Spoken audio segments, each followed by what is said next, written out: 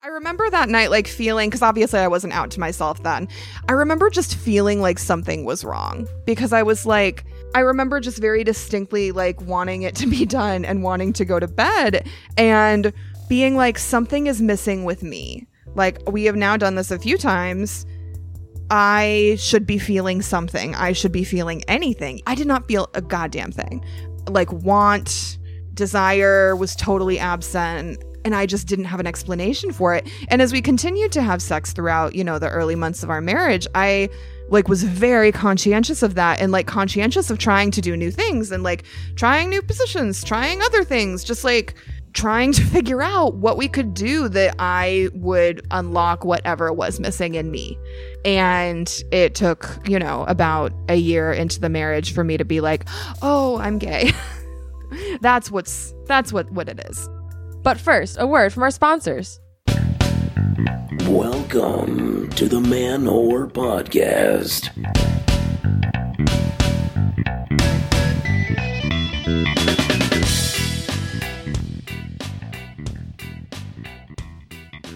Shout out to all you gender fluid Jews and diesel dykes, gay Mormons and evansexuals. This is Billy Procida and you're listening to the Man Whore Podcast.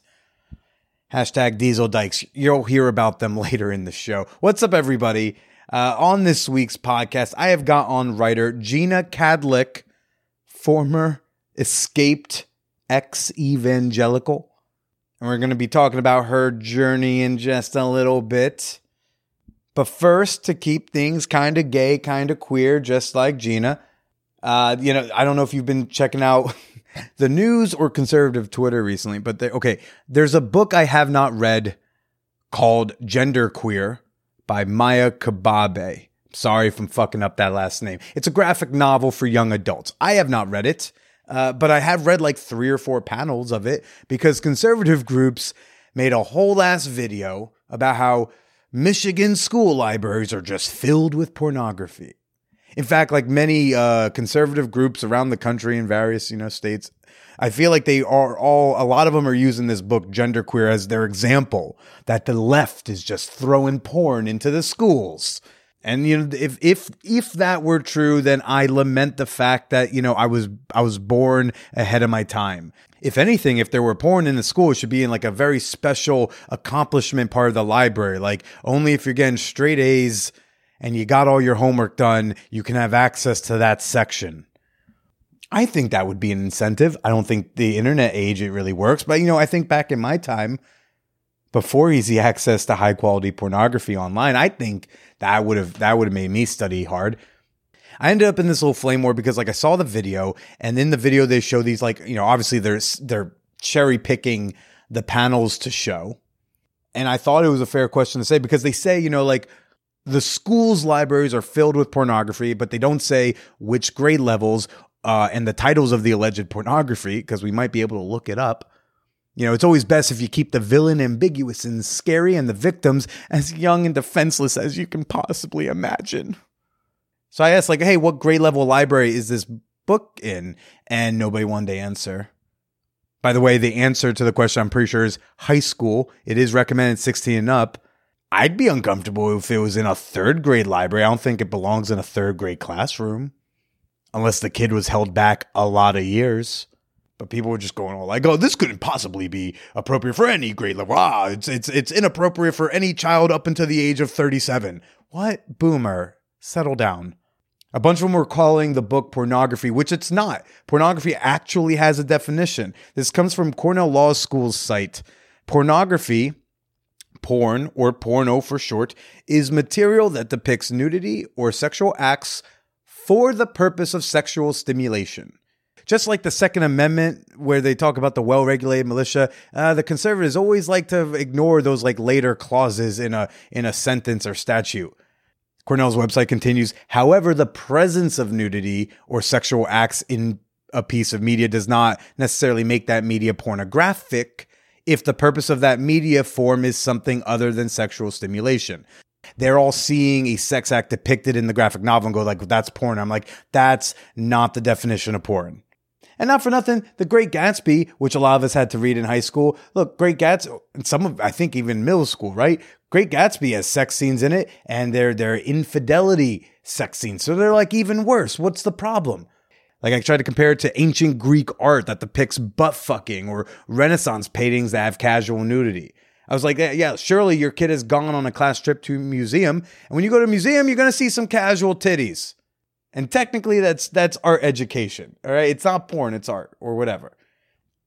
And this one dude, Greg, just keeps getting into it with me consistently. And he's going all like, my kids are all adults and not once did they ever see anything in a museum that would be considered porn or inappropriate. No nudity, no exposed body parts, and certainly no sexual activity. I was like, sir, I don't think you've heard of the Renaissance or been to an art museum. And his reply, no, I have not. I've never seen someone claim ignorance as their like own, you know? No one's ever been like, yeah, I don't know about that stuff. Slam. I was like, who makes that the defense? Actually, somebody else, like some cam girl, she ended up in underneath that thread on her own. And she's arguing him. And I saw an exchange where like she misread something and thought he'd been to a museum. And he shoots back like, don't you dare accuse me, Greg G., of Twitter fame to 57 followers. Don't you dare accuse me of having been to a museum. Where did I say I've been to a museum, lady? Don't you dare. Keep the words Greg G and museum out your mouth together, okay? I was like, what is this? But he does follow up with a new conspiracy that I've never heard of. And gosh, I'm going to bookmark. I might even print out this whole thread because it's quite entertaining to read. I'm going to link to it in the show notes. Oh, but he's like, no, I have not been to a museum. And then he says, liberal Democrats use museums to indoctrinate people's children with pornography. That's amazing. And then he started going on about how, like, you know, then it turns out, again, hot take, he just doesn't value art. He's like, art has never contributed anything to the history of mankind. Name one piece of art that has, like, done anything to actually help mankind develop something. And then someone tweeted at him the Vitruvian Man, and he seemed to ignore it because I don't think he understands what it is, because he doesn't seem to be a very smart person. And if you don't know what the Vitruvian Man is, you have the internet. But it definitely helped people understand the human body. Of course, the book Genderqueer, it's not porn. The author, again, Maya Kababe, wrote about growing up non-binary and grappling with the typical coming-of-age stuff. You know, getting your period, embarrassing doctor visits, experimenting with sexuality, okay? And these are real things that, like, real kids are dealing with. And again, this is a book that was meant for, like, high school-aged kids. I presume that this book was in a high school library, not in a third grade classroom. And I don't know why these people are so concerned with hiding the reality of, like, things that they're struggling with from the kids who are struggling with them. I even tried to ask Greg, I was like, you know, earlier in the exchanges, where I was like, well, where did you learn about sex? And he was like, well, not at school. I'm like, yeah, but, like, how did you learn about sex? And he just wouldn't tell me. He's like, what are you trying to insinuate? It's like, I'm not trying to insinuate shit. I'm trying to ask, like, where did you learn about sex? I was like, dude, don't you remember being, like, scared and nervous that first time? Like, don't you wish you weren't? And don't you think if you knew more about, like, what sex kind of could look like and how it's supposed to work and how you're supposed to talk about it, don't you think you would have been less nervous? Don't you want these kids to, when they become sexually active, be less scared of sex? I mean, maybe not. Maybe, you know, a lot of conservatives, a lot of the religious ones, they want people to be scared of sex. But this dude's an atheist. So I'm just like, come on, man. Talk to me. Atheist to atheist. God's not involved in this situation. But of course, evade. And then he's like, art is meaningless and museums are conspiracy theories by liberal Democrats to give our kids porn. Greg G, you're fun. And I'm not even going to come out and tell you all, like, how great the book Genderqueer is. I haven't read it. You can go to the Goodreads link in the show notes and you can read the positive reviews yourself. There are many. It's won awards for a reason, apparently. And not for nothing, there are a lot of negative reviews too. I didn't see any negative reviews about it being pornography. The very first 1-star review I came across says, I really feel frustrated with how little critical thought was in this book. Maya relays all the ways their female body was stigmatized by societal norms and the ways having a female body is a messy business, but cannot connect that to their own discomfort with their body. And then this reviewer went on to, say that the discomforts of female puberty are not unique to Maya and Maya's character and blah, blah, blah. Okay. Another 1-star review said, to be clear, I am literally non-binary. And my 1-star review is because this book is badly drawn and badly written and I hated it. So stop calling things that are not porn and instead say, I don't think it's very good. Then have a Coke and a smile and shut the fuck up. Your child is on Pornhub using a VPN to get around your parental blocker as we speak. God. Anyways, folks, that was just like a little fight I got into. I wanted to share with y'all because I don't really feel like sharing the almost full-on fist fight I got into when some random 21-year-old punk. So a couple fights for Billy this weekend, but it's all good because the Jets, baby. I know this is a sex and dating podcast, but the Jets. I think this is relevant for the show because the way they've been winning in the last 2 minutes of a game is arousing, very sexy. You see Elijah Moore catch a touchdown and I'm like, I'm rock hard. Not for Elijah Moore, but the game. Okay. I squeezed in enough New York Jets content as I could into one episode. Before I get to this week's guest, Jeanna Kadlec. Folks, I got some, you know it, show dates, people. Tonight, Wednesday, October 5th, I'm going to be in Valley Stream, New York at Zaphire's at 9 p.m. Tomorrow, October 6th, I'll be at the Bridge and Tunnel Brewery in Queens. October 10th, I'll be at Greenwich Village Comedy Club on the 7 p.m. show. October 12th, I'm at Essence Bar on Atlantic Avenue. And Jersey City, October 20th, I'll be at Pet Shop. And then I'm getting a CAT scan at Bellevue on October 24th. Come check me out. Any of those places, any of those dates. If you show up at Bellevue, have a big sign so it's obvious you're there for me. Be like, Man Whore Podcast #1. Hope the kidney stone is gone. I don't know. And of course, another very important date for Fan Whore Nation to know is next Thursday, October 13th. We're doing another another hot pocket hot movie night. October 13th, 10 p.m. Eastern Time, we are going to conclude the Taboo American Style saga. We're doing part 4. We're going to figure out what the fuck Nina's got up her sleeve next, or who she has up her cunt. And if you're new here, Hot Movie Night, it's a monthly event where me and my Patreon supporters, we gather together on the Discord server. And I know I'm throwing a lot of different platform names at you. I'm so sorry. But we come together on Discord and we watch a retro porno together.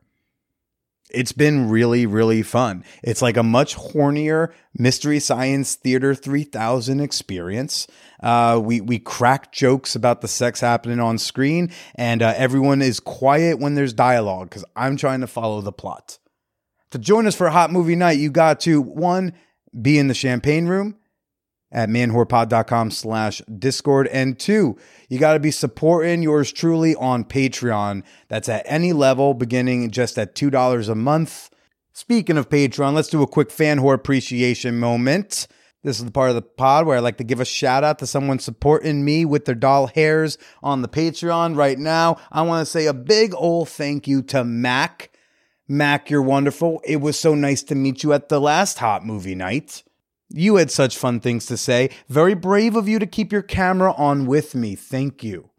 You got a great smile.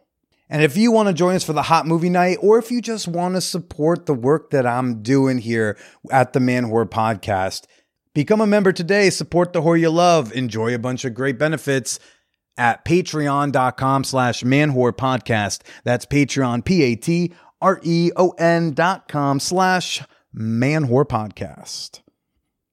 My guest this week is Jeanna Kadlec. Her book, Heretic, is available for pre-order. There will be a link in the show notes. We had a super dope conversation about the lack of separation of church and state, the evangelical cult she escaped, and being gay. Like really gay, hashtag Diesel Dykes. She's not one, but she's encountered them. Folks, you're going to have fun with this one. I know I did. Let's go chat some more with Jeanna Kadlec. Okay, but first I got a few commercials for you. I hope you don't mind. It is not a safe website. If you're an author, run the other direction. Again, people who read and review and find Goodreads helpful, love this for you. If you are an author, run the other direction. Again, things that are good for readers are not always good for writers, right? And such. And also, I think there are some really good, examples that I shouldn't get into of authors who have, very publicly combusted because of Goodreads. There are some authors who have doxed their Goodreads reviewers, for bad reviews. So I just think it's a really good way to, protect your peace and preserve your mental health and not engage with bad reviews. Sure. So, yeah. Now, when you're doing a press as you're starting or you're ramping up or you're in the middle of, press for this book, does part of you get tired of talking about the church? Weirdly, no. I thought that immediately. I was like, no, fuck no, I don't. I have endless reserves of anger for the church. Great. But it's actually even less the endless reserves of anger, honestly. I think that at this point, I've been out of it for so long and I joke about the anger. It's there, but it's not top, it's not my immediate response or reaction anymore when I talk or think about it. I have, had enough time at this point, especially after writing the book, that I feel like I've done the sitting and thinking and the solitude and the processing necessary in order to I was joking, my editor and I were joking about this the other day, in order to be a kind of reverse missionary, if you will, out into the secular world to explain how fucked up. My mind went straight to the position. I was like, okay, let's see where she's going with this. Fuck. And then I was like, oh, right. Other word. No, the other word. Yeah. No, but to be, the reverse version of that, going out into the secular world, and that I'm obviously in, but talking and explaining how insidious evangelical culture is and how things have really gotten the way that they are in this country, in large part because of the church's influence and foundational role in politics. And I especially saw this so much, when Roe was overturned earlier this year. And I just had so many friends in the city, queer and otherwise, who were asking, how did this happen? Obviously, there were a lot of decisions leading up to that, Texas's SB 8 that, very clearly were, and all of the Trump years, that were very clearly laying the foundation. But there was just this overwhelming despair and sadness and grief, and I think confusion as to how it could have so successfully and seemingly quickly occurred. And especially for something that most of the country was pretty chill about, the vast majority, when our parents were younger, right? And the vast majority were evangelicals pro-abortion, in a way, back in the 70s? No, it wasn't the issue that now the narrative is that, evangelicals, hate abortion, but that wasn't what they coalesced around in the 70s. Back then it was segregation is what really mobilized them politically, was defending white Christian private schools in the South. That was what they mobilized around. And in the early 1970s, there are polls that upwards of 70% of Southern Baptist pastors defended the right to abortion in the case of even mental health reasons. It wasn't just to save the life of the mother, the way that some moderate Republicans talk about it now. They were there are a wide number of conditions that this is absolutely allowable underneath. And it really shifted toward the late 70s when Republicans, under Nixon's Southern strategy, very profoundly anti-Black Southern strategy, went in and were this is an insular, motivated, angry, highly organized, very conservative base that we can tap into, and that we need something that's not as obviously racist as segregation to be mobilizing around. And abortion was a really obvious issue. And that's what they, abortion, the quote unquote, Reagan's quote unquote war on drugs, in the 80s, and a lot of like language you see in the late 70s and early 80s, a lot of language around things like states' rights, and family values starts to come into the political sphere. And that's all directly appealing to evangelicals. A lot of it's coming from evangelicals, like the family values especially. And these are all very coded for white people, right? They're very coded for white voters, for white Southern voters, for white Midwestern voters, like folks out West. And this is language that's really baked in and from the church, and that goes over the heads of a lot of folks who don't have a religious background and who also aren't keyed in, obviously like into white folks who aren't keyed into the racist dog whistles as well. That Black people in this country and Indigenous people in this country 100% are hearing from these people, which is to say that like they started laying all the groundwork for the Dobbs decision like in the 70s, and the thing is, to me, as someone who grew up in those churches, is that it's incredibly clear how this happened. They always said they were going to do this. They made their plans very obvious. It was vote for these people so that we get the Supreme Court. It's read. Like, yeah, it's like there's always a page number on their .gov. Right. And it says here. Right. They've always been extremely clear that this was the goal and that this was what they wanted to do and this was how you did it. And they, in church, like they always connected it to politics. It was I know that there's this idea that church and state are separate, which is just so fucking fake. It's not true. It's never been true in this country.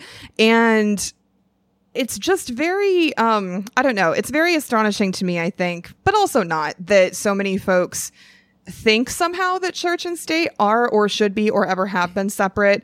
And also that evangelicals, in spite of having successfully elected Trump, successfully now overturned abortion, it's like, oh, but they're disorganized. Oh, but they're stupid. Oh, but they don't know what they're doing. Oh, religious people are not intelligent. I'm like, they have essentially brought this country to the brink of like full-on fascism.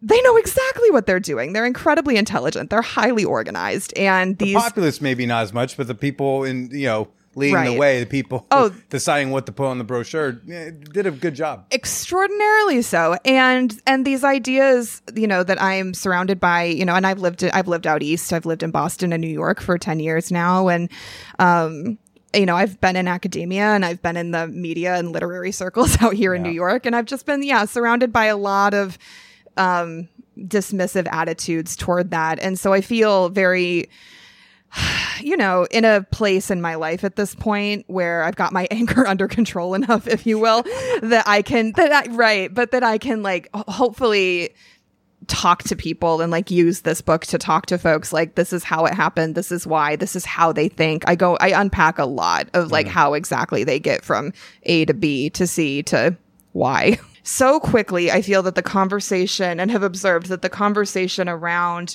the way that it was before Roe, and they were like, oh, it'll never happen. And then it did. And they were like, oh my God. They immediately, like other white people, straight people have just immediately pivoted to, oh, Lawrence will never. Oh, Obergefell will never. No, you were just saying that about Roe. Of course they will. Yeah. Of course they will. Your blowjobs will be under attack, straight people. I promise.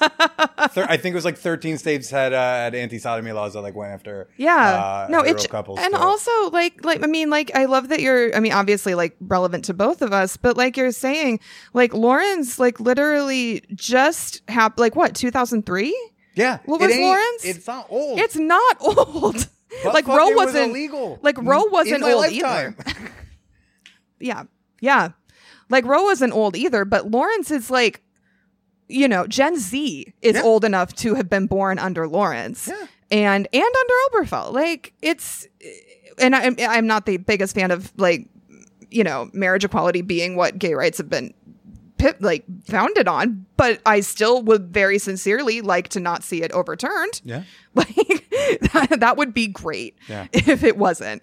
Please. No, please keep going. Oh, I was just going to say, and we all know that the only thing remotely holding Loving back will be Clarence Thomas's hypocrisy. That's the only thing.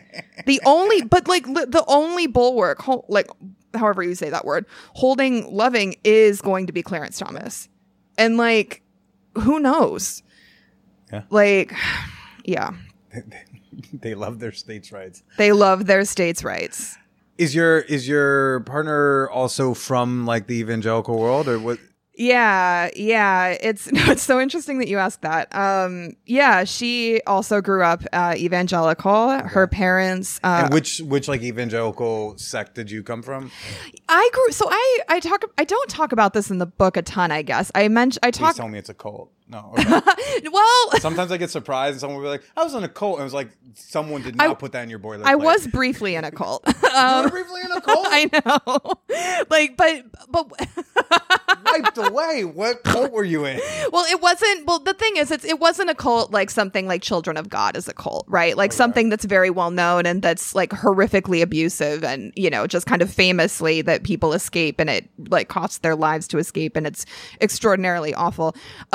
But yeah, when I was in high school, my because we moved a lot growing up for my dad's job, and because of that, I attended a number of different churches, and which I actually think in hindsight was pretty lucky because it did give me exposure to a number of different kinds of evangelical churches, some that were more traditional and some that were more like, you know, what you think of when you see Jesus Camp or like, you know, Joel Osteen's big Lakewood congregation of like people with their hands in the air. And you've got a charismatic white man on stage in a flannel dressed like a lesbian being like, oh, appropriating your culture. Exactly.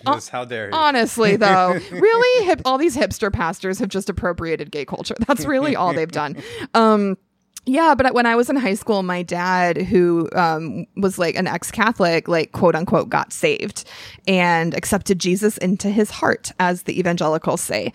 And because he was then the spiritual head of our household, because evangelicalism is just so profoundly like, you know, men are in charge and women are not. Like the fact that my mom had been a believer for decades and had been the one like raising my sister and I in the faith, that fucking didn't matter. Like my dad got saved. He'd like never read a Bible. Didn't matter. He gets to make all the decisions now. It's like, but that's how. And which sect was that? We were attending a like non-denominational church that was that was under what is called the General Baptist Conference. It's non-denominational. That means just some guy. He's like, I came up with these rules. They seem good. Yeah. So it's a. They still are affiliated with General Baptist, but it's not like Southern Baptist. Okay. There are a number of strains of Baptist. It's a little complicated to get into. COVID, a lot of strains, exactly. A lot of weird names. Can't understand them all. Oh my God! You know, the overall vaccine is knowledge. Yeah, actually, but the church that my dad wanted to go to was basically a non-denominational cult where it is just one guy making it up like as he goes along, who's not under the, you know, I mean, say what you will about like organized religion. And, you know, I have a lot of issues. Like my dad's family is extremely Catholic. And so I also like grew up going to mass with my grandparents. So like I had familiarity with the Catholic Church also. But like, again, lots of issues with Catholicism, lots of issues with that kind of hierarchy. But like, they do have theoretically, they have a structure of accountability in theory. Yeah. That when you have these quote unquote non-denominational churches, like you're saying, it's just some fucking guy that he had like who had enough people. Yeah. Who conned enough people to go to his church, and like he's in charge and he's not accountable to anybody. There's not anyone he might say, oh, I'm accountable to like my mentors or whatever. That doesn't mean jack shit. So we went to one of these kinds of churches where the level of control and like observation was extreme. When like the pastors would like go up and down the aisles recording your behavior and attendance in black books. Like, I decided to leave this I talk about this in the book. I decided to leave this church at one point during my senior year of high school because a number of things had happened and I was just like, peace, I'm done.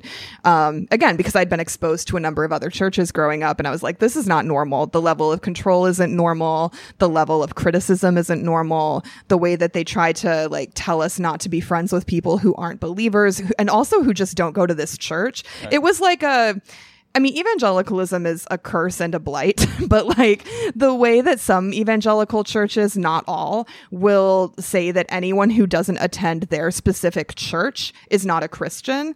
And I was like, I'm sorry, anyone who doesn't go to our church in small town Wisconsin isn't a Christian? Are you fucking kidding me? What kind of bullshit is this? Anyway, I left that church during my senior year of high school, and all of the youth pastors instructed all of my friends and other people to not speak to me at the church. It was the senior pastors even. I was a 17-year-old girl. I was a minor. The senior pastors were like, This is when you chose to leave? Yeah, when I chose to leave, they were like, she is slandering the church. She is like not of God. She is not to be trusted. Like, but this is what they did to anyone who left. And that kind of like slandering, that kind of excision and exile, like, and shunning being enacted on someone who leaves is a very traditional trademark of cults. We had this with Kate. Do you know Kate Kelly? Yes. From from Mormon World. She was on a couple months ago. Same thing. Yes. When she left, like, you lose all the friends, you lose all the support, you lose all the things. You gotta go buy new underpants. It's like, it sounds like an ordeal. Yeah, it's an ordeal. And so that was the experience at that church, like, which was very, I call it a church cult because I'm like, I have some friends who've been in like cults, and I'm like, I don't, they didn't force us to like move to the woods and like, drink and like drink some like they didn't make us drink Kool-Aid. They didn't, like there were the really extreme, Jonestown-y kind of situations like that didn't happen, but it was incredibly insular and incredibly controlling in ways that even at the other fucked up churches I attended, they never were that. They never were like that. And as leaving that church did feel like escaping something. And as you left the church, you go pretty much straight into college from there? Yeah. So how do you feel like being all caught up in that? How do you feel like that influenced your dating life and practices when you got to college and were free of all this bullshit? Yeah. I mean, the thing was that I left that church and I went to school, but I was still a Christian. Even though I left that church, and it really irreparably damaged my relationship and my trust in church leadership going forward. Okay. Like, I still tried to attend different churches when I was in college, but I like didn't what evangelicals call like plugging in and like getting to know people and like joining a Bible study. I didn't do any of that. I just like went to Sunday services, didn't talk to anybody, didn't get to know people, was like, I am here for worship, and then I'm going to leave. Peace be with you, and bye-bye. And bye-bye. Exactly. Just like, and I'm out. Like, I don't want to connect to any of these people because I'm not going to trust them. And in college, I really just invested in my women's Bible study, like with other women who were also in college. And I know that sounds like a great pickup strategy. I mean, in hindsight, it's hella obvious. And but how it impacted my dating was Wait, did you ever hook up with anyone from Bible study? No, listen. Dude, I know. Listen, when I tell you, like, I was such a prude. I did not do anything. I did not, like, barely date. And I was just so truly, like, deadened to what I wanted and to desire. And I was like, I'm so good at being a Christian. I don't want to sleep with boys. like no shit, Do you want to sleep with girls? I don't want to sleep with boys, so I'm a good Christian, ignoring the question. And I don't know, but I have so many friends, who are ex-evangelical and who are out now, who like made out with girls in college and just like justified it as practice. I wasn't even doing that. And I'm like, man, where did I fuck up that wasn't an option for me? Were you telling yourself, like, I don't want to, be sexual, but you kind of did, or you really didn't? No, I super wasn't. Yeah. Like, I think you weren't denying yourself. No, it went so deep. It just, went so far down. I was so repressed and so, had just banished all of that to the corners of my subconscious. And I think that, because, when I talk to folks about it, they're like, wait, you really didn't? You really, But really, Jeanna, you didn't. You super didn't. Like even one little makeout. I'm like, no. Like, well, I mean, I'm questioning. My questions are more even along the lines of, was there an urge and like you're just suppressing it and saying Christianity? You're just like, nah, it was good. No, and it's so interesting though, because like I wanted to be around women all the time. One of my majors was women's studies. I taught swing dancing because what Christian didn't at my school, and I preferred dancing with other women to dancing with men. This is just hilarious. In hindsight, things are very obvious, no, but but I'm like, I interned at U-Haul. I should have. Great company. But I didn't connect the dots. Like it didn't register for me, and I was like, oh well, of course I do. I feel safe with them. Like, not to be vulgar, but were you at least in touch with your own body? Or yeah. Was that okay? So like masturbation was on the table, but like being with others still was like okay. No, and I felt really bad about it because masturbation's a sin. So it was right.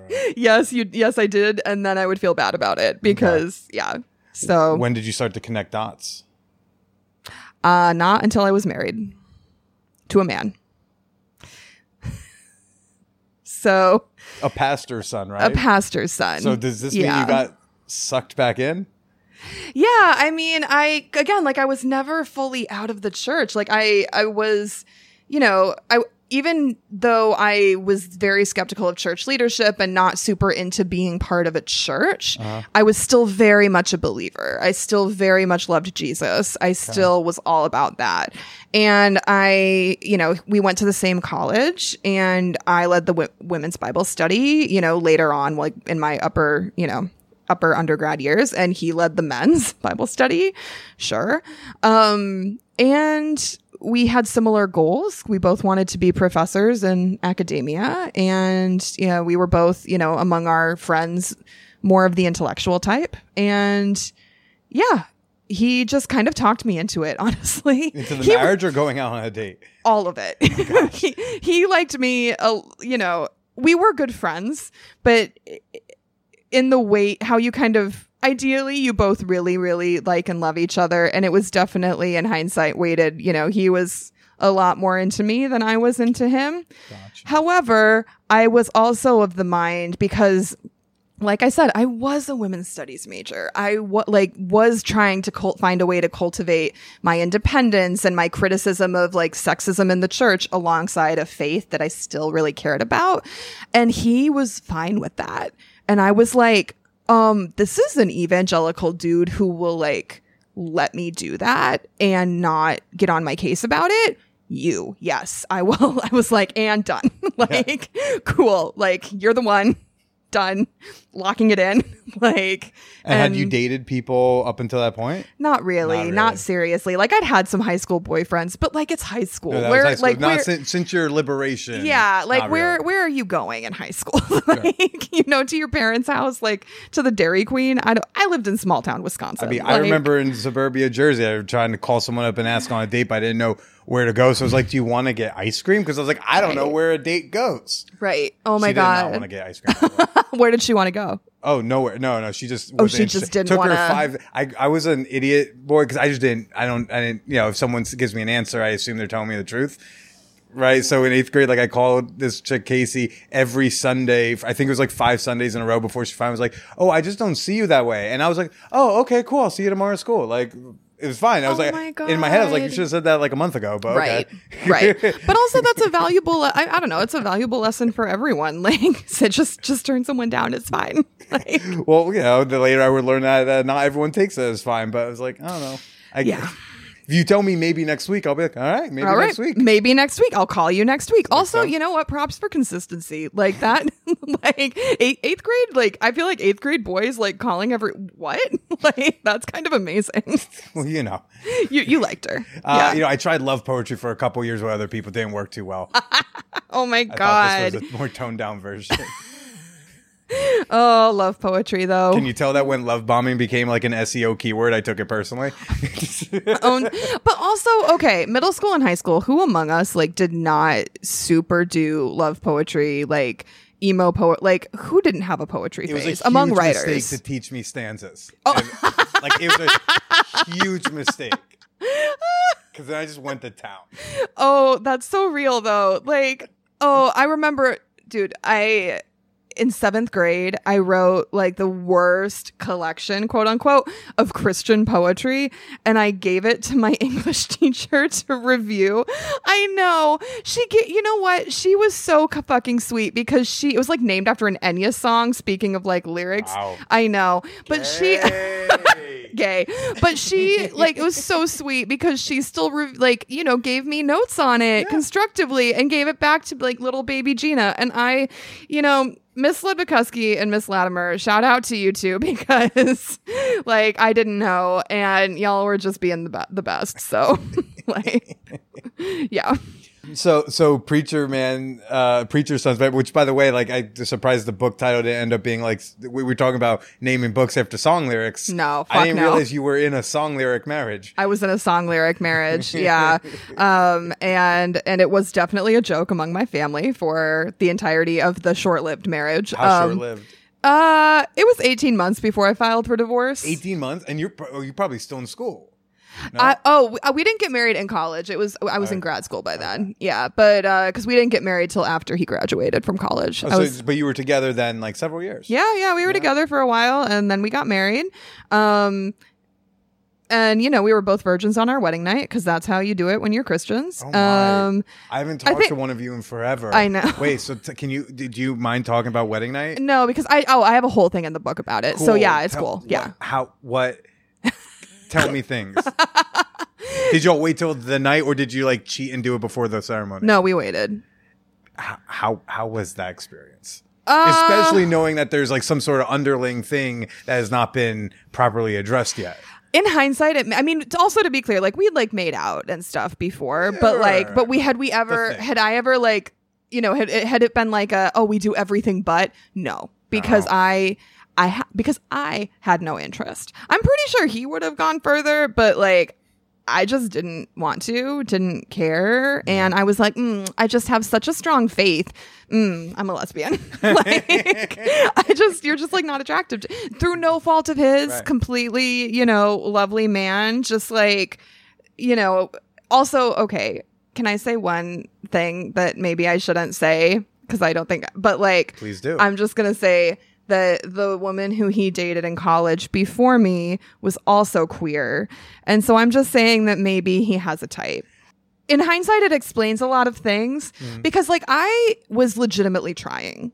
Like, you know what I mean? It sounds like it. Like I was really, and I talk about this in the book, like I was really trying to make it work. I'd read a lot of fanfic porn. Like we had sex like multiple times that night. Even think about it. It was like how you prepare for that. Yeah, we had sex multiple times that night. Like I tried. Like I was like, you studied.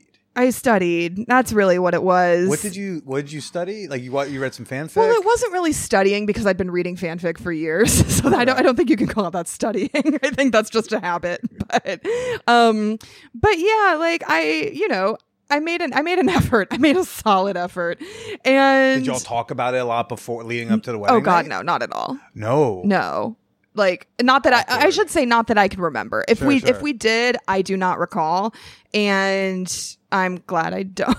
So yeah, like I'm picturing him like we should try. I read up there's some positions we should try. We definitely didn't talk about it like that. Yeah, like that's what I meant. For sure. Yeah, no. Wow. No, like we tried.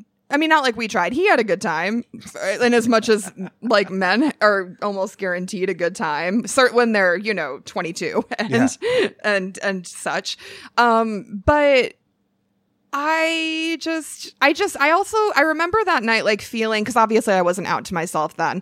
I remember just feeling like something was wrong because I was like, not that he did anything wrong, right. Not that he hurt me. He didn't. Like he was great. He was very attentive and very caring and all the like I have no critique of him. I remember just very distinctly like wanting it to be done and wanting to go to bed and being like, something is missing with me. Like we have now done this a few times. I should be feeling something. I should be feeling anything, even if that anything is like, pain. Like, and I was fine. Like, I wasn't someone who like had a really painful first time. I was like, I should be feeling something. I did not feel a goddamn thing. Like, want, desire was totally absent. Like, and I just didn't have an explanation for it. And as we continued to have sex throughout, the early months of our marriage, I like was very conscientious of that and like conscientious of trying to do new things and like trying new positions, trying other things, just like trying to figure out what we could do that I would unlock whatever was missing in me. Right. And it took, about a year into the marriage for me to be like, oh, I'm gay. That's what it is. And nothing about him or this marriage is ever going to fix that because like that's actually what it is. Were you nervous about the sexual element of the wedding night, like leading up to your wedding? I don't have a recollection of being nervous about it, but what I do know is that, which I do not remember, but which I have been told by my mother and my sister, who I was staying with at the hotel the night before, is that I had a series of really bad panic attacks the night before my wedding. Yeah. And I don't remember this like at all, which is also unusual. I have a really sharp memory. I have like an unusually good memory. I don't recall. And they both have been like, you were not in good shape. Like we were, rubbing your feet, like rubbing your back, like, massaging you with essential oils, like giving you tea, like just trying. It sounds pleasant. Oh yeah. They were, my mom and my sister were amazing. Like that wedding time, like they were incredible. But they were just like trying to calm me down apparently. Cause I was freaking the fuck out, which I think in hindsight is just like not even necessarily related to the, sex stuff but just like my body, like trying to reject what was happening. Right. Like, there was someone with a flannel shirt inside of you shouting like, don't do it. Yeah. No, actually though, like I think my body was like, just like, we don't have to do this. And I was just powering through. So, which is really like sad, I think, in hindsight.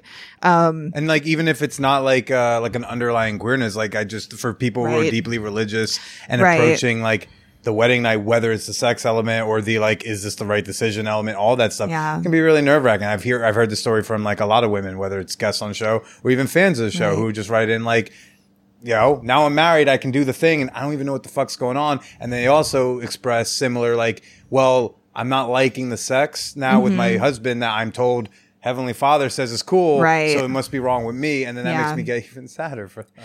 Yeah, because that is the thing. It's like you're told that this is God's plan, right? And that it's going to be blessed and it's going to be amazing. And I think that I had the expectation that. Like, I think I was realistic enough because I had enough people in my life who were having sex, like who could tell, who were both married and otherwise, who could tell me like, just so you know, he's not going to be great at it right away. Like, so I had like, and also me, but like, sure. I had some, like you had reasonable expectations. I had reasonable expectations, but I did expect it to feel good sometime, some kind of good sometimes. And it just didn't feel good ever. Yeah. And I just felt really numb pretty much every time. Right. And I was like, that feels like not what I should be feeling. Maybe like that seems unusual. And then after a while, I just stopped interrogating it because I was like, well, this is just what it is. And this is how, and there's no changing it because we're married. And, that's the rest of my life is with this person and there's no changing it. So, yeah. Can we contrast that with the first time you did feel something when you were sexual with somebody else? Yeah. The first time I had sex with a woman, it was like just standard third date sex, like with a woman. Oh, what does standard third date? Oh, sorry. With two, I'm just curious. I was comparing. I know what my standard first to third date. No, sorry. I mean like standard third date sex. I think just to set up the whole like it's not like we were in love. You know, like it was just This is your first time just like having some sex. Yeah, right. Just having some sex, like like hands and oral and all that. And like we went, I think, basically all night, which was rad and really good. In hindsight, I'm like, oh, hey, that doesn't always happen. That was fun. What did it feel like when you finally kissed another woman? Oh, like incredible. I was, because both from the kissing to the immediate, then all of that happened. Well, the first time I kissed another woman was actually someone different, but same difference. Just the idea of like, but like I imagine there's a spark, and I'm curious. Oh yeah, how you might describe the spark having. Totally different. I haven't felt. Oh, I'm with an entirely wrong type of person. So like from the first one, at least like there's some kind of, I know what that was. I don't know what it's like to do that when there's not, other than when like I just don't click with a chick, right? Right. I know that just feels like awkward, but I'm curious like how you would describe it, having already experienced the kind of the absence of it. Yeah, no, I mean, the first time I kissed another woman, it just like felt right. And I know that word sounds so trite probably, but it just felt like, oh, like, this is what it's supposed to be like. And I remember the first time that she ended up being my first girlfriend, and completely lovely and wonderful person. The first time that we had sex, like, I just remember being like, this is what everyone talks about. Like, this is why everyone is so like, oh, sex is great. Oh my God. Like, this is why the church freaks out about it, 'cause it's fucking awesome. Yeah. Like this, like I was very consciously having those thoughts. And it was so interesting actually, because when I write about that that encounter like very briefly in the book, and but I extrapolated on it a little bit, because also at some point during that evening, I have a very clear memory of being like, this is what sex with someone who I don't love is like. Like, not, not like in a, because we had just been going out for, a few weeks, and it was great, but like, I didn't love her. But one of my first readers, a friend of mine who's a wonderful novelist, but who I purposefully had read the book because she did not grow up evangelical or Christian or really like, devoutly anything. She was like, that's a really fucking weird thought that you're like, why is that here? Like, I understand that you have this thought, but it doesn't make sense to me, like, as a reader. And so I was like, oh, right. I kind of have to explain the evangelical, like, understanding of why I would contrast, of why it's very relevant for me to be thinking about how powerful it is to be having such good sex with someone who I don't love, because the evangelical messaging has always been that sex is only good within marriage. It's only good within a loving, committed marriage relationship, and that any sex outside of that will not be fulfilling and will be empty, and it's just vacuous pleasure, and you'll feel terrible afterwards. And it's like, I've had sex. At that point, I was like, I'd had sex within marriage plenty, and it had been like very unfulfilling, because I'm a lesbian. And then I'm having sex with someone who I don't love, but like is everything I want, and it's blowing my mind. And so that was just very like moving for me. Were you nervous at all the first time? Oh, yeah. Because I didn't know what the fuck I was doing. And she dated plenty of women before, and I never had. And I did disclose. I was like, I did kind of feel bad in hindsight. Because it's totally a thing when you're a woman telling another woman that it's your first time and stuff. Because I kind of sprung it on her during. Yeah. In hindsight, wouldn't have done that. Why is that? Because I think it was rude. Oh, I mean, how'd she take it? Oh, she took it great. She was great. I don't think it's but rude. I definitely like told sounds her. Sounds like a nervous person. Oh, I was and very okay nervous. To be nervous in bed. Yeah, I was nervous because I was like, I don't know that I know what I'm doing, and it was very, yeah. So did she like kind of walk you through it? Did she, like, or? Yeah, but also like it was, I don't know. You figure it out. Sure. Like it was good. Right. Okay. But I just meant she took it well. She was instructive. Good for good for her. Yeah. Yeah. She was great. And we dated for a few months, and she was just completely lovely. So yeah. And then after that, several months of hooking up with her, then it was then off to the races. You were like, wow, where's your faith at after that? After you realized that faith had been hiding this from you, this pleasure from you for so long. So I should say, like, is that by the point that, I was hooking up with her, like, I was on the outs with faith stuff, because in the, coming out to myself, and which was just a whole agonizing process because I was married when that was happening. And, then from there it was this is completely opposite to what God wants, and I can't do both. Like, I had a very hard mental health, crisis there for a while. It was really rough.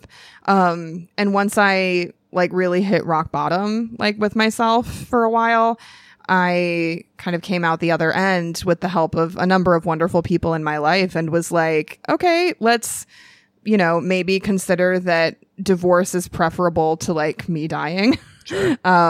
As a way of getting out of this marriage. And like ultimately decided to leave my husband, but that also entailed like me leaving the church. I did not, at the time, I really couldn't see a way that, and like leaving my faith, I should say, like there wasn't a way for me to end my marriage and like salvage the faith. Like it was just a total breaking point of and then everything. you did those good boundaries you talked about having. I did. Those were not so much in place then. No? I will say I was unsubscribed from the newsletters. Yes. Those have been ever in process since then.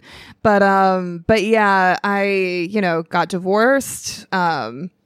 Gradually did a fade out with Jesus, which was a long and agonizing process also. But by the time I was dating that first girlfriend, like I was not going to church. I wasn't reading my Bible. I was not praying. I was very much like, I don't think I'm a Christian anymore. And but I had a lot of like grief and anger around it. And I was just trying to not think about it because it was too fresh. It was too raw. So did you go out and have fun? I had some fun. I was so at that time. Tell us about like discovering dating women. Yeah, so that was pre-Tinder. Do you remember the pre-Tinder days? Tinder came out like a year after I graduated college, so Got I had it. like a few months of adult life before it was out. I mean, I had Tinder when it first came out, and like you could still run out of people in New York. I remember being at Eastville Comedy Club. And I was like, I think I just ran out of people on Tinder. That's crazy. That's incredible. That was like 2012. Wow. Yeah. Because, and it might have been here before it because I was in Boston at the time. So we had like OkCupid was the dating app, which, I have a lot of nostalgia for OkCupid back then because people actually, and at least among the queers and lesbians, like good Lord above, like did people actually commit to the long bios and reading them and messaging and all of that? So I was largely, because in Boston, there like aren't a lot of, there's like one I can only speak for like what was happening back then. I don't know what the case is now. But there was a kind of like rotating flannel takeover, which was right. That's such a way to word it. Yeah. Where like, we would just basically take over, where queer women would, end up at like straight bars and just like do a takeover for the night, it was part of an organized. One confused Pat fans just looking around like, a lot of chick bros here dude, tonight. Actually though, like wow, a lot of chick bros here tonight. No, it was interesting though too, because some places were amazing. And then some places it was like, oh my God, like if we ended up at a place in Fenway was awful because it was like a sports bar and they were all just there for a fucking Red Sox game. And it could get like a little bit dangerous, especially like with trans folks. And so the organizers didn't always do a great job of making sure that the events were trans friendly, which was a huge fucking problem. And anyway, so flannel takeovers were one of the things, but there was really just this one gay club at the time because like Machine is dead now, like, RIP, like, which was a really great club that had like good gay nights. But the gay club, I'm like forgetting what its name was it literally like club? It'll come to me after I leave your house. Like that's what it literally will. But yeah, so there weren't a ton of options for like going out in the LGBT scene, which is weird because Boston is extremely gay, especially among the grad student scene. So it was a lot of dating on like the apps at the time still. And that's where I met a lot of my dates, a lot of women. I had oh my God. At the time, I was so embarrassing. I called them like sweeps weeks when I would have multiple dates like every night and I went out with so many people. I wasn't like necessarily sleeping with a lot of people, but I was going out with a fuck ton of people just to figure out what I liked and just to figure out like what kind. I went out with all kinds of women and all kinds of folks, like just to figure out who I clicked with, like, cause I just felt like I had a lot of catching up to do. Yeah. And so, yeah. I dated a ton. I didn't necessarily hook up a ton, but I dated a ton. What'd you learn about what you liked in? Like, who taught you what? I dated a lot of I ended up dating a lot of very tall, butchy tops. Okay. And a lot of Mask of Center folks. And I ended up very quickly, actually, in a pretty long-term, serious relationship which I only briefly mention in this book. And who knows, I might end up writing about that relationship later on. I have no plans to do so anytime soon. But with a really lovely, very tall Mask of Center engineer who had gone to MIT, and we were together, and we moved. She's the person who I moved to New York with, and it was fucking brilliant. And we were together for a number of years, and she was who I ended up with in Boston for a really long period of time. And then we moved to New York and got a dog, and eventually broke up, and didn't talk for a while because, as established, I do the boundaries thing, and yeah. So, what type of dates did you go on where you learned what you did not like?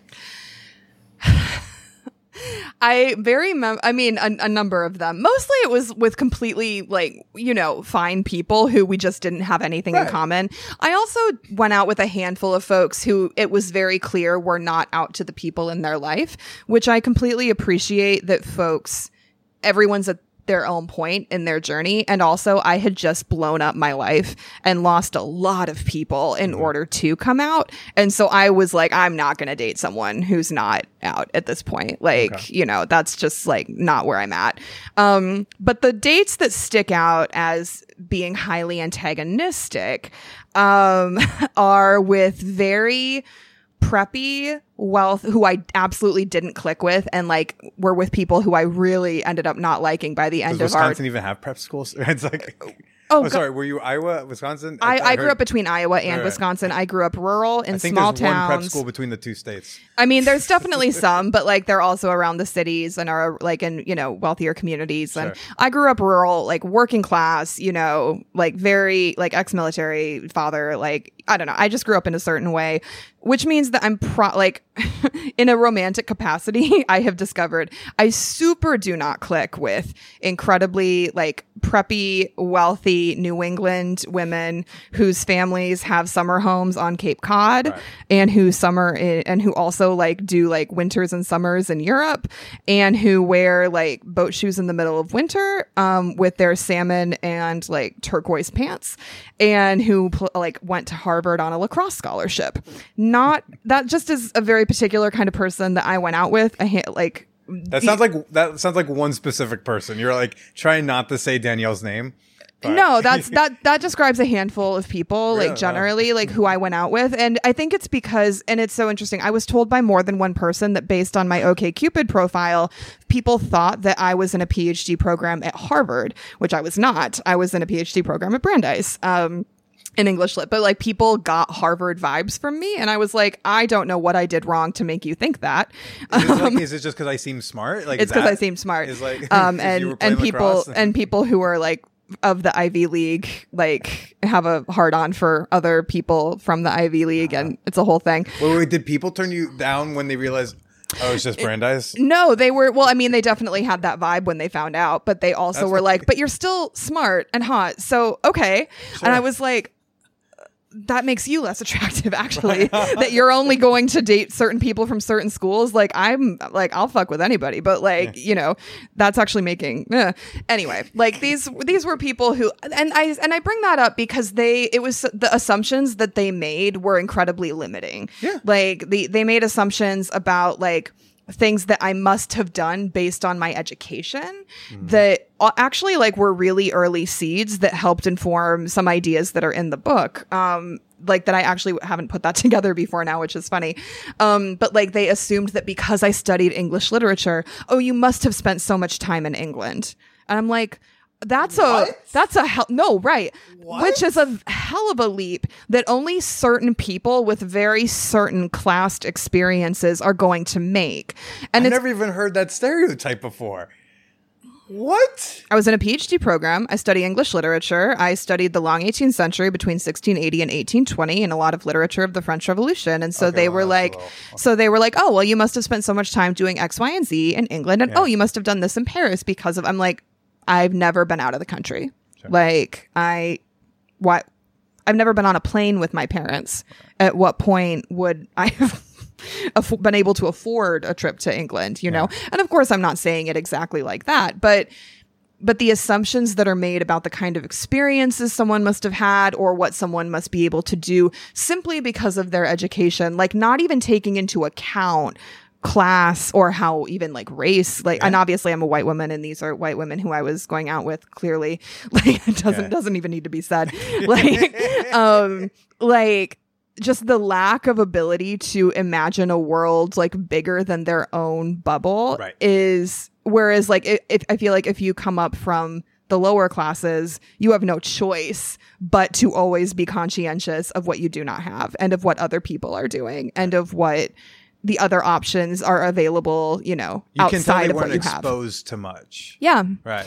And that was incredibly frustrating. And those were really bad dates. That's a very long answer to your question. Oh, yeah. I mean, I can only imagine how those dates. They ended with barely a hug. And I might have even tried a handshake that didn't work. But what happened when you tried to give out the handshake? Yeah. I definitely try to do that. Well, I mean, not late because like obviously I'm in a long-term, like very happy relationship right now. But like, and I was like, to your point, actually, I was like that we were talking about, I think before we started recording, I was very purposefully like celibate and single for about 2 years prior to my current relationship. But yeah, I 100% will like handshake at the end of a date if I do not want to do it again. I mean, at that point, I don't even need I can just be like, hey, you know what? This wasn't good. we don't need a touch. Yeah. We're good. No. That's a painful handshake. If a woman ever extended me a handshake, I'd be like, it's okay if you're not feeling it, but like, we don't have to. It's fine. I mean, to be fair, I do date exclusively other women and like, it can be really unclear. People will do things that make it seem like they're into you, and then they're just actually super not. I hear this all the time, the confusion of like, are they into me? Or are they just being friendly? Are we friends? Are we hooking up? And the thing is that like, I'm an incredibly direct person, and I am very comfortable. Like, I'm not going to say like, we're not doing this. I'm not going to be rude. I mean, you're not going to say like, maybe see you another time, if you don't mean it. I would like to make it as clear as possible so that if this person is completely clueless, which has happened, and then has to go and describe to their friends how it ended, if it was a handshake, every one of their friends will be like, oh yeah, that's done. Yeah. Like, you know, like I don't want to leave room for interpretation here. Like, I just don't know how that person even leaves the handshake being like, yeah, hey girls, what does the handshake mean? Like, gosh, I feel bad for the person who doesn't pick that up on their own. There are some really dense dykes in the world.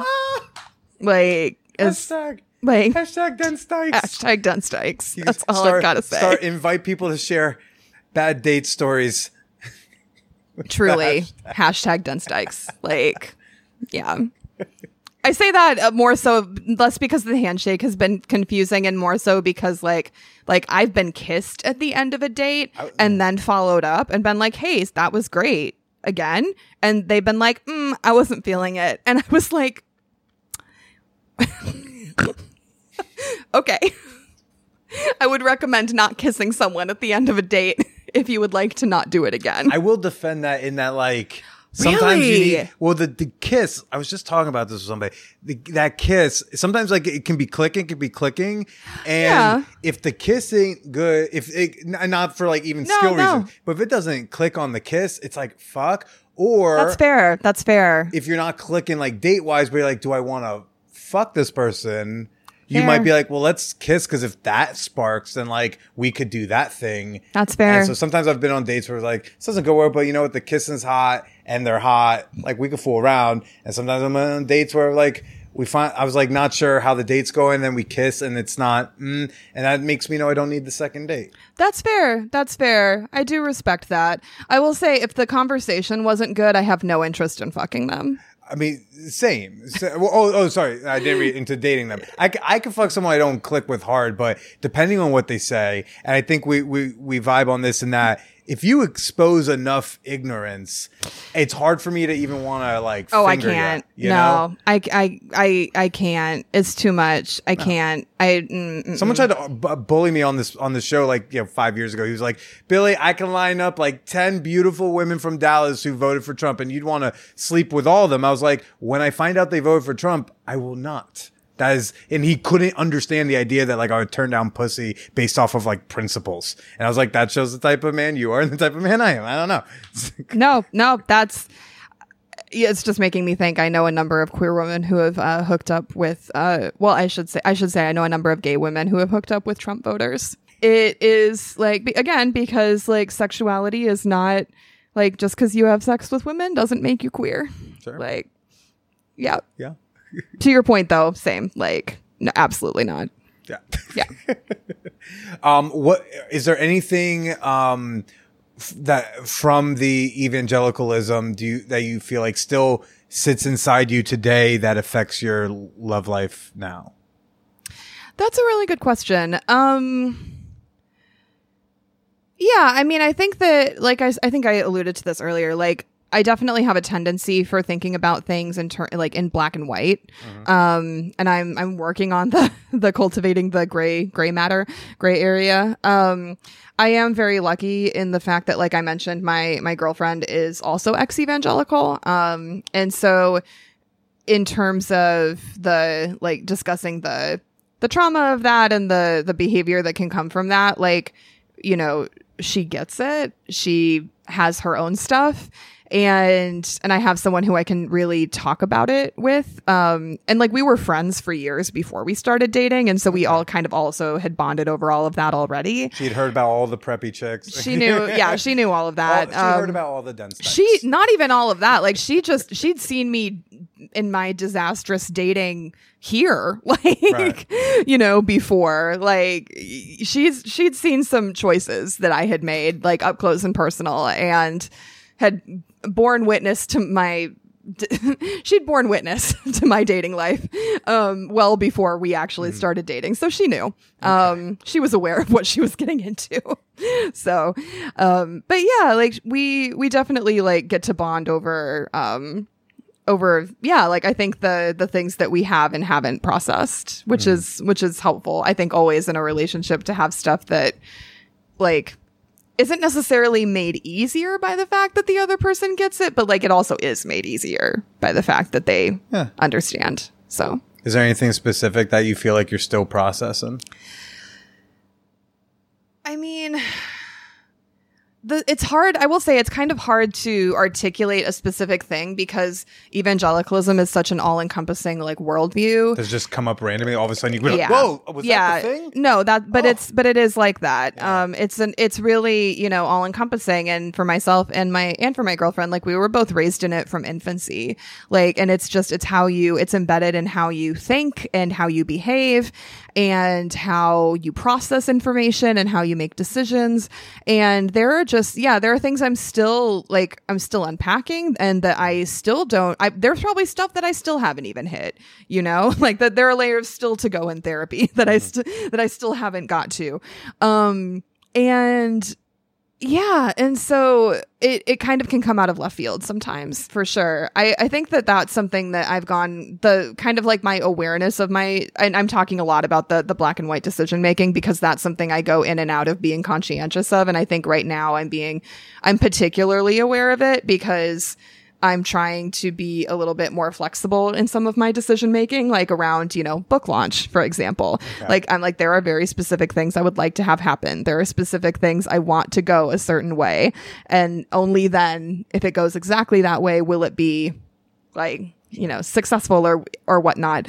That's just, like, how my brain, like, worked for, like, 25 years.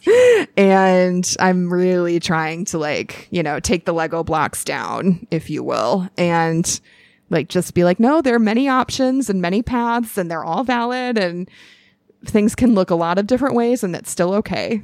And which sounds, I think, so basic to so many people, but to me, it's hard. So. Well, I'm glad it all didn't, like, rob you of your ability to, enjoy pleasure and, like, have a nice, healthy joint with your girl. And yeah, me too. Yeah, that's dope. Me too. Yeah, it sounds like things are in a nice spot. They are. It's taken a minute, but at this point I feel really lucky and really happy and healthy and like in a much better place, definitely than I was when I was experiencing the things that are in the book. So I don't know if it's because I was listening to WTF before this or it was referenced at some point now, but I had this like urge to be like, so you good? You good? I was like, you feel good? Yeah, I feel good. Jeanna, so the book, it's called Heretic. I'm not sure when this comes out, but I'm sure it's in or around when it's coming out. October 25th, Scorpio eclipse, baby. Oh, wow. Really aiming for that Halloween release. For sure. Where can people go to find you, follow you, and keep an eye out for the book? JeannaKadlec.com, JeannaKadlec, and also Twitter and Instagram at Jeanna Kadlec on both. Fantastic. Nice and easy. I'll have links in the show notes for all that. And Jeanna, this was great. Thanks for coming by. Thank you so much for having me. This has been awesome. And why don't you go ahead and say goodbye to everybody? Have a wonderful day.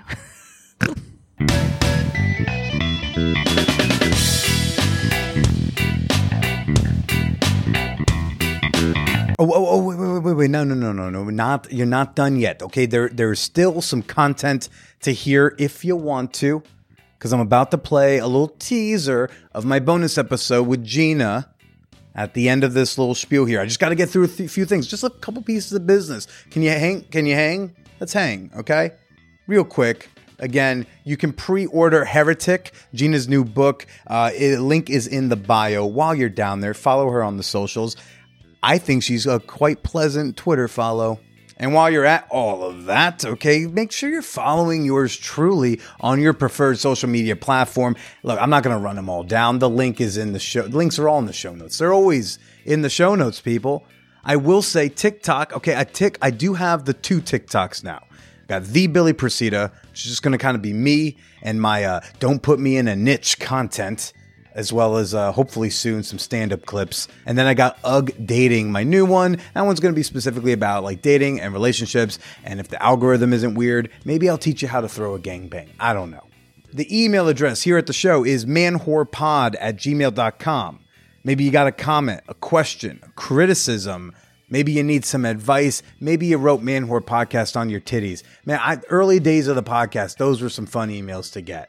Somewhat solicited nudity using a Sharpie marker. I mean, that's great. I did get one dick pic with Man Whore on it, and that's really the only dick pics I want to get unsolicited. Like, you best have the show name on there so I can advertise it on my OnlyFans. Hey, again, manwhorepod@gmail.com. Love to hear from you. And last but certainly not least, folks, did you know that there are nearly 300 bonus episodes of the show available exclusively on Patreon? Yes, these are separate recordings with guests that have never been on the show. These are clips of the podcast I took out just for my patrons. These are additional conversations I have with the guest after we're done. Last week, Emily, we were brainstorming book ideas for Billy. Well, I clipped out the first 12, 13 minutes of my recording with Jeanna because it was us just talking about books. We're just talking about books and how she's trying to avoid book reads because apparently, I did not know this, book reads is toxic. Hey, I had no idea that it was so scary to go on to book reads these days. But it's like a pretty fun, chipper conversation we had. I think you're going to enjoy it. So you can gain access to that bonus episode as well as all the others at patreon.com/manwhorepodcast, or you can download the Patreon app. Find me on there. And not only are you going there for the bonus episodes, you're supporting me and the slutty life that I'm trying to live for you. I don't know, it's been less slutty these days, but that's because I'm in love, all right, babies? My heart's in a place, all right?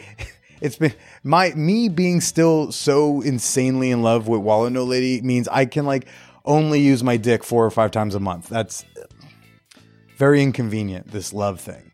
All right, folks, enjoy the teaser. Register the vote. Be in love if you want. And stay slutty.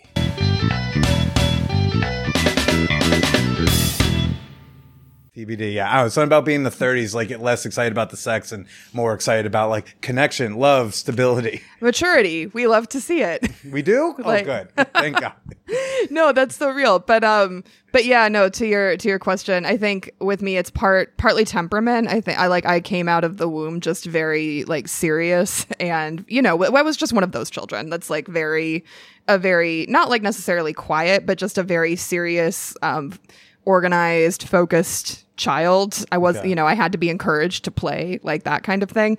But I think definitely partly it was growing up in such a strict organized religion, and evangelicalism being just such a shit show, and so black and white, and so it's this or that, and if you're not together, you're broken up. And not that they would talk about it like that, because within evangelicalism, right, you're supposed to be a virgin till you get married, and then you're with that person for life. So the way they don't really talk about how to break up with people.